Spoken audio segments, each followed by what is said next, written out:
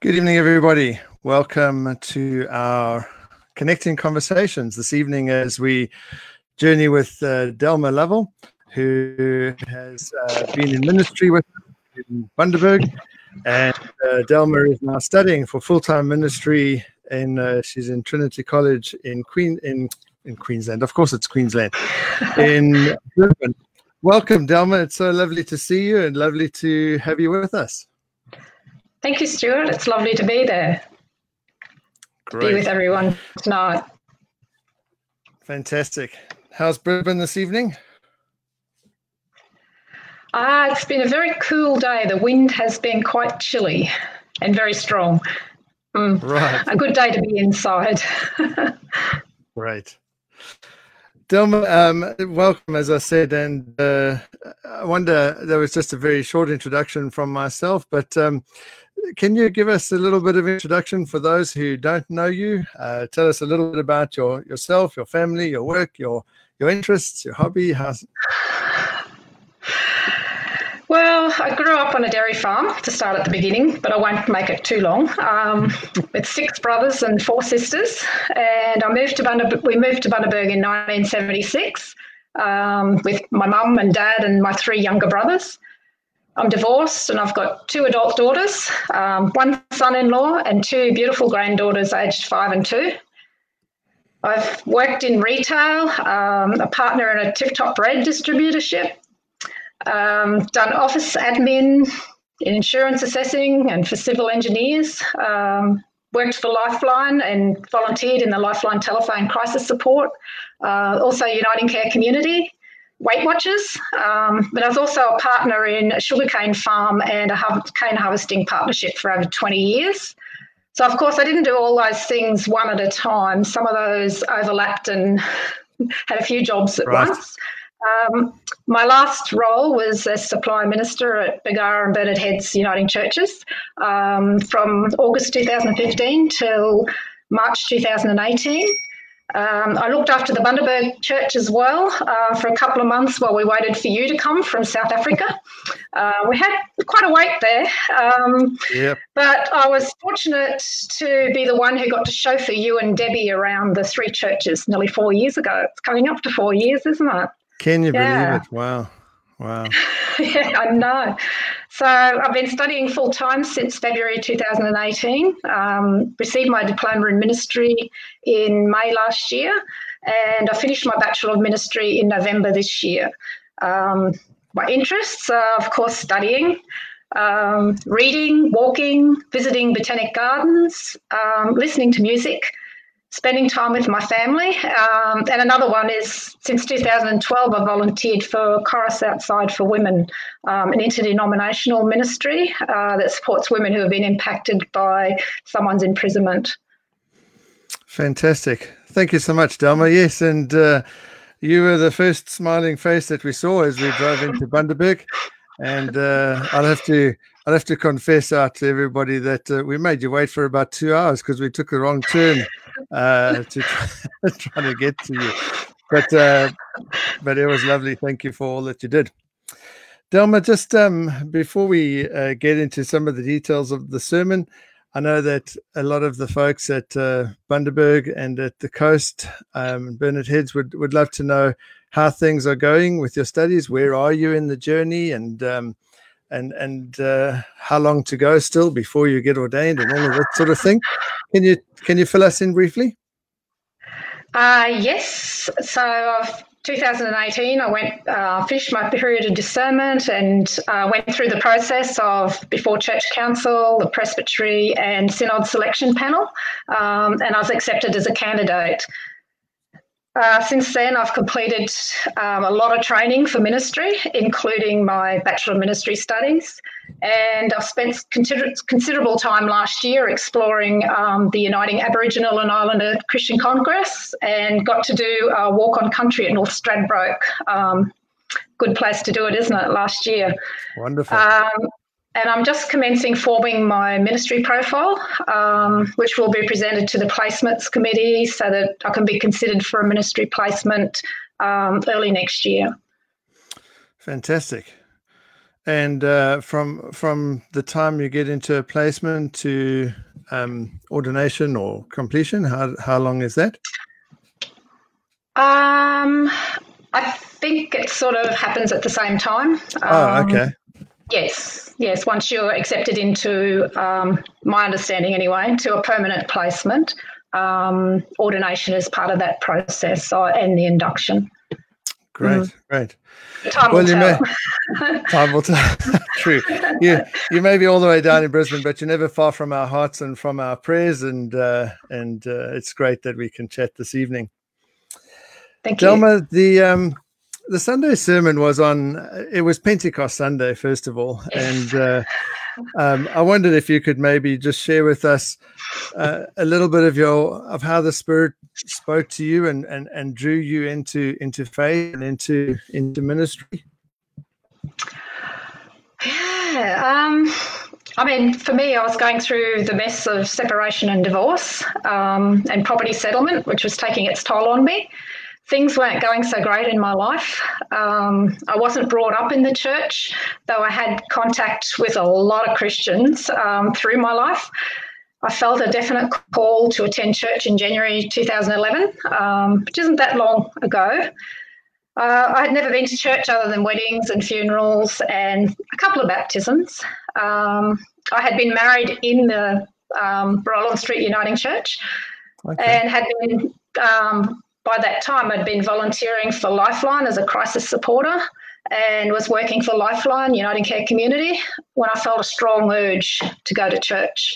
So I had a few promptings along that way over a few months before I actually plucked up the courage to turn up to the Saturday night congregation. We had a Saturday night back then, which was good. It was a small congregation and they were very welcoming. And, they have been very supportive of me through these years. I kept going to church and was baptised and confirmed in July 2012. And my life has never been the same since. Wow. I left Lifeline in 2013. And in 2014, I got very excited when I saw an advertisement in the church notices about a course the Uniting Church was doing in Brisbane to learn more about theology. And I inquired straight away and signed up for the course. It was an intensive. And once I started doing it, I found out it was actually part of the lay preachers course. So I thought, well, I may as well try my hand at writing and presenting a sermon. Surely everyone's got one sermon they can write and present. Not thinking I'd ever be able to write one or anything, but and it's just snowballed from there. In 2015, surprisingly, I was approached to do 6 months supply ministry at Bargara and Burnett Heads churches, and I said yes. I didn't even actually hesitate. Not having a clue what I was getting myself into. It was a challenging time, but I so loved the people and grieved when I left. Wonderful. Yeah. Thank you, Delma. We've gone 2 weeks into the sermon series on the soul, and both last week and this week I've spoken about how much the soul is part of our language and life, even for non-Christians. There's concepts, there's figures of speech. Even just today or yesterday, I wrote on Facebook and caught myself saying something about music speaking to the soul. But how have you understood the soul, or what does the term soul mean for you? I don't know whether I'd ever actually given it that much thought about my soul specifically before your sermon series. I would have read, different bits about it, but not actually just sat and contemplated on it. So I've really enjoyed your sermon series, because it's given me some aha moments of, well, that does make so much sense. Hey?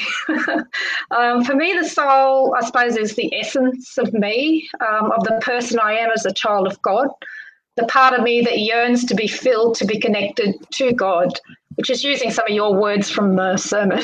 Well, I love that. The essence of you is, that's beautiful. That's really fantastic. We looked at what Dallas Willard. He says that the soul is it's that which it is the essence of us. It integrates body, mind, spirit, will with the heart of God, and it's that part of us that seeks to keep everything connected to God. How does that explanation work for you as a minister in terms of your own experience of working with people? I think it's a good explanation. When your body, mind, and will integrates with the heart of God, then there is an internal peace that you may be where God is calling you to be. As the psalmist says, all is well with my soul, and I think that says a lot. The trouble is getting to that place, particularly in the environment we've found ourselves in this year. Sometimes we can fight against what God wants us to do, and we can cause ourselves a lot of anxiety and heartache and grief. Instead of looking to God for our needs and following the path of Jesus, we can hunger for the things of the world that may give temporary comfort. And I'm thinking of, like Facebook. Yeah, absolutely. Yeah, which is something I've found I've had to contend with this year, particularly, but not for that eternal peace, that internal peace that only God gives us. Right. We can look to the things of the world. That sense of harmony that he speaks about. Yes. Yeah. Okay. And when we looked at, that would certainly resonate with the idea of the healthy soul that we spoke about on Sunday. And that's really what Sunday was about, trying to look at what are we aiming at when we're saying we want to have a healthy soul, and it's that sense of integration. But like I said on Sunday, part of understanding that is knowing what makes a soul unhealthy and what disintegrates the soul. And we looked at a little bit of sin causing body, mind, and will to be at odds with itself and at odds with God. In your life and ministry, Delma, can you share with us when you've seen the effects of disintegration, or perhaps seen a soul that is disconnected from the will of God, and how did that impact you? Well, I suppose I can use myself as an example. I think at times this year, with the impact of coronavirus, I've at times felt a disintegration of my soul and disconnected from the will of God. Mm-hmm. It's been a challenging time, and I'm sure a lot of people have had similar things this year where, 1 minute life was all mapped out for the year and plans, things were going to happen, and next minute that all changed and nothing was certain anymore. Every part of my life had changed or come to a grinding halt. Right. There was an angst of feeling I should be doing something, but because of my circumstances, I didn't know what I could do other than concentrate on my studies. Sort of feeling like I should be out there doing something, saving the world or something. Isn't that what we're meant to do? Step in and feeling like, no. So it was sort of reassessing. So it was time to stop, slow down and pray about the things I might be able to still do where I am with what I have. And there was that feeling that I should have been out saving the world, but not spending time in my room studying. Yeah. And I really admired Bundaberg, how Andy's classes kept going through all of this. Yeah, that's been fantastic to see them continually working out ways of doing that. There's a comment which says we're not always good at taking rest and stillness from Denise, and that's that would certainly be the truth. And in fact, one of the things that Dallas Willard actually says in terms of having an integrated soul is that we have to learn to stop hurry, to stop trying to fill everything. Which is interesting. It fits in with your with that sense of disharmony. Thanks for sharing that with us, Delma. I also spoke on Sunday about the Spirit integrating our soul and about that God-given ache for goodness, and maybe that comes in a bit to what you were saying about looking for that sense of harmony. But that's that kind of God-given ache. When I read that phrase in the book, it really just connected with me. Where we see the soul that we are, but we also know the soul that we want to be. And that ache is the beginning of the healing. Has there been a time in your life where that you can share with us where you've experienced that kind of God-given ache, other than what you've just said now? Or elaborating on what you've just said now? Well, yes, the actual call to coming to church was I felt I didn't have an inner peace. And so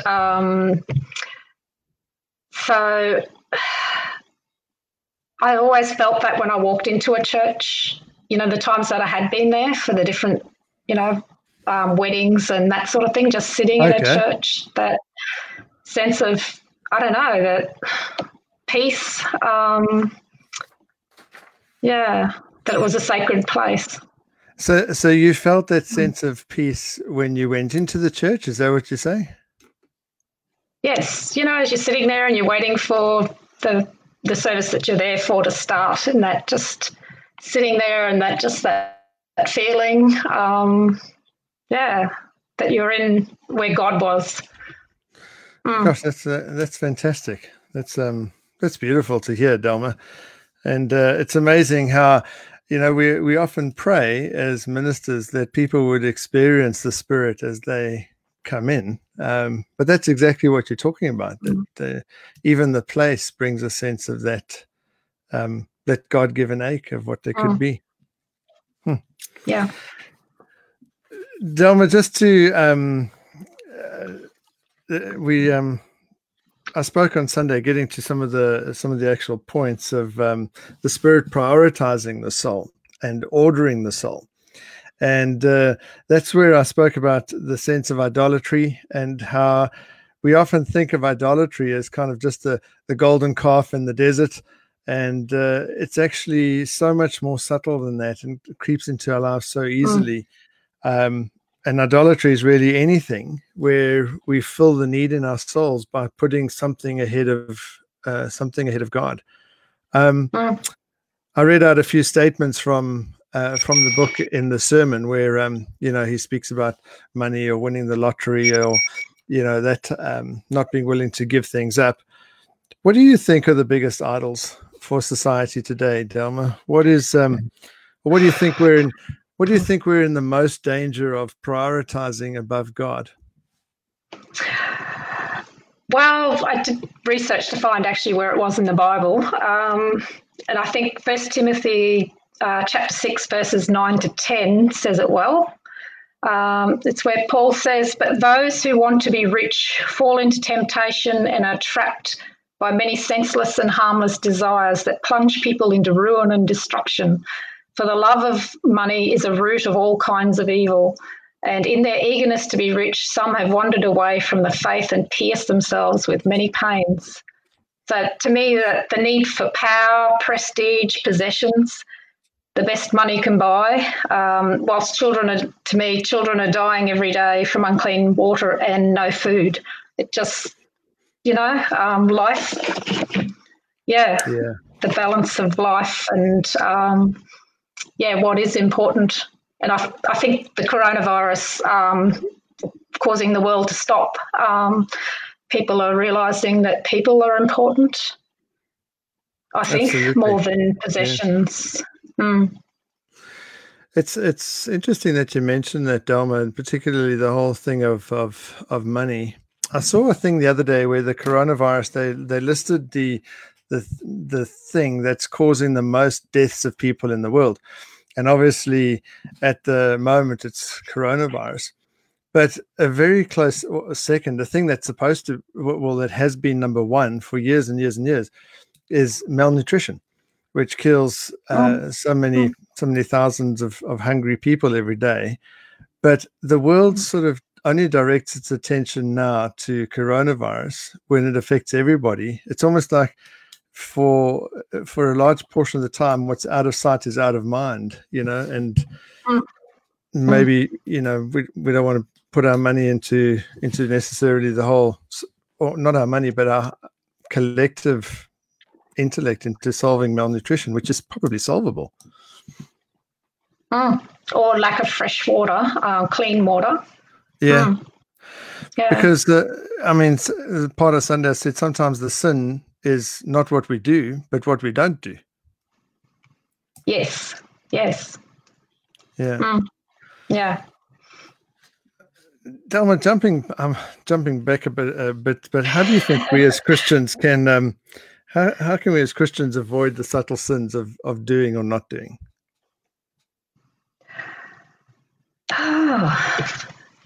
Because it is so I don't know subtle. whether there's it is so subtle. I think the problem is we live in a world where there's so much advertising. Even talking about Facebook, it's got advertising on there as well. So everywhere you go is advertising. Even, you look at children's clothing, they're all brand, they advertise like it might be the Wiggles or the movie Frozen or whatever. Yeah. And that starts right from babies and all the way through, and even, lunch boxes, drink, everything's got it on. So there's marketing geared everywhere you look. And that's, so there's that subtle thing happening, every moment of our lives virtually, unless we're actually sitting and reading a physical book and not doing anything else. Or out in nature and not looking at our phone or something, but we've always got something bombarding us, trying to sell something to us that, those things will make our lives better and we'll be so much happier if we buy them. And yeah. Yeah, that's true. It's a continual sense of we being told not to be satisfied with what we have, or that there's always something more to get. John Ortberg coined the phrase "positive passion" when I spoke about repentance on Sunday, and how Zacchaeus has he gets rid of one thing, but he has to repent is to turn away and turn to something else. What's your experience of that, Delma? Why is it difficult to find a positive passion in God?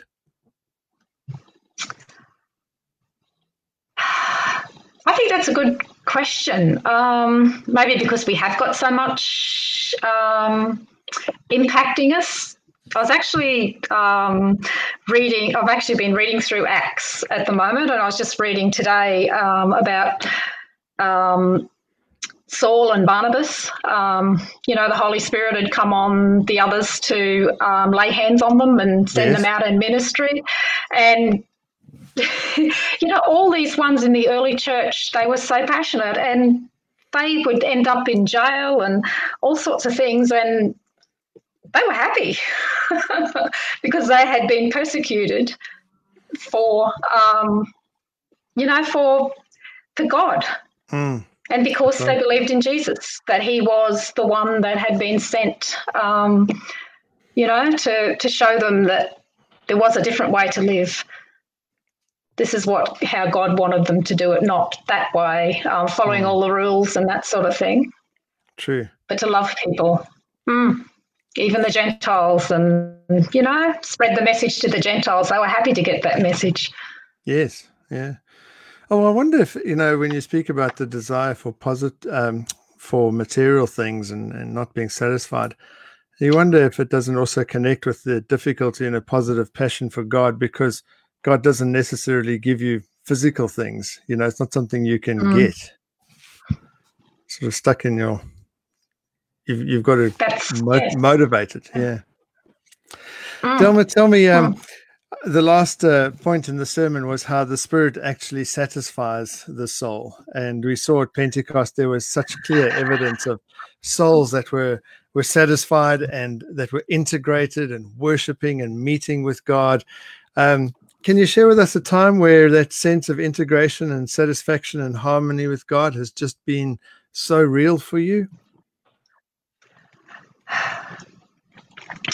I had to sort of stop and think about that. And it made me think of a time recently when I had a family member in hospital here and had a major operation. And at the time, I was so busy doing my assignments that my assignment, that I had that as my major focus, and not I could actually go and visit him maybe, and because he had no one else to visit him, and he could only have a visitor for 1 hour each day, one visitor. So I had to really stop and say to myself, well, that's not right. Afterwards, I really had paused for thought of, that's not what God would have wanted me to do. He would have wanted me to say, well, God would have wanted me to say, okay, the assignment doesn't matter if it's maybe, not quite as good or not on time, but it was important to go and visit him. So for me, it was when I actually did visit him, and I got to visit him 3 times, that sense of that wholeness, that peace, that this is what God was wanting me to do, and I was doing that. So for me, I think it's more when I'm actually doing things for other people, not, you can get a bit of it with, reading the Bible and spending time with God and in the Word, but also in that doing and being with other people. And it made me think of, like conducting a funeral.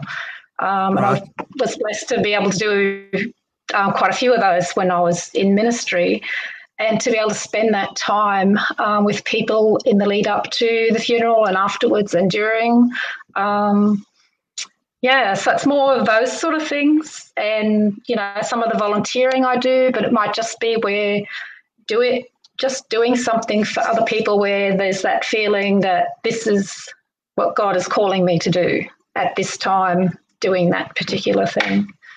Yeah. Well, that is beautiful, and it resonates with the 2 greatest commandments: love the Lord your God and love your neighbor. And as I said I think 2 weeks ago, Jesus says, "What you do to the least of these, you're doing to me." And so, when you serve God, that brings that sense of wholeness. How beautiful is that? That's incredible. Oh, Delma, I'm continually amazed at how quickly half an hour disappears in the interviews. But any final thoughts for you on the sermon, or on the concept of souls and integration? Any comments you wanted to pick up on? Well, I did take a lot of notes. I could check through your notes. but to me, it just all makes sense. And, it was things like, just that how we can so disintegrate our soul by not doing, and connecting with God and God's will, and listening to the Holy Spirit, which is easier said than done, to listen to the Spirit.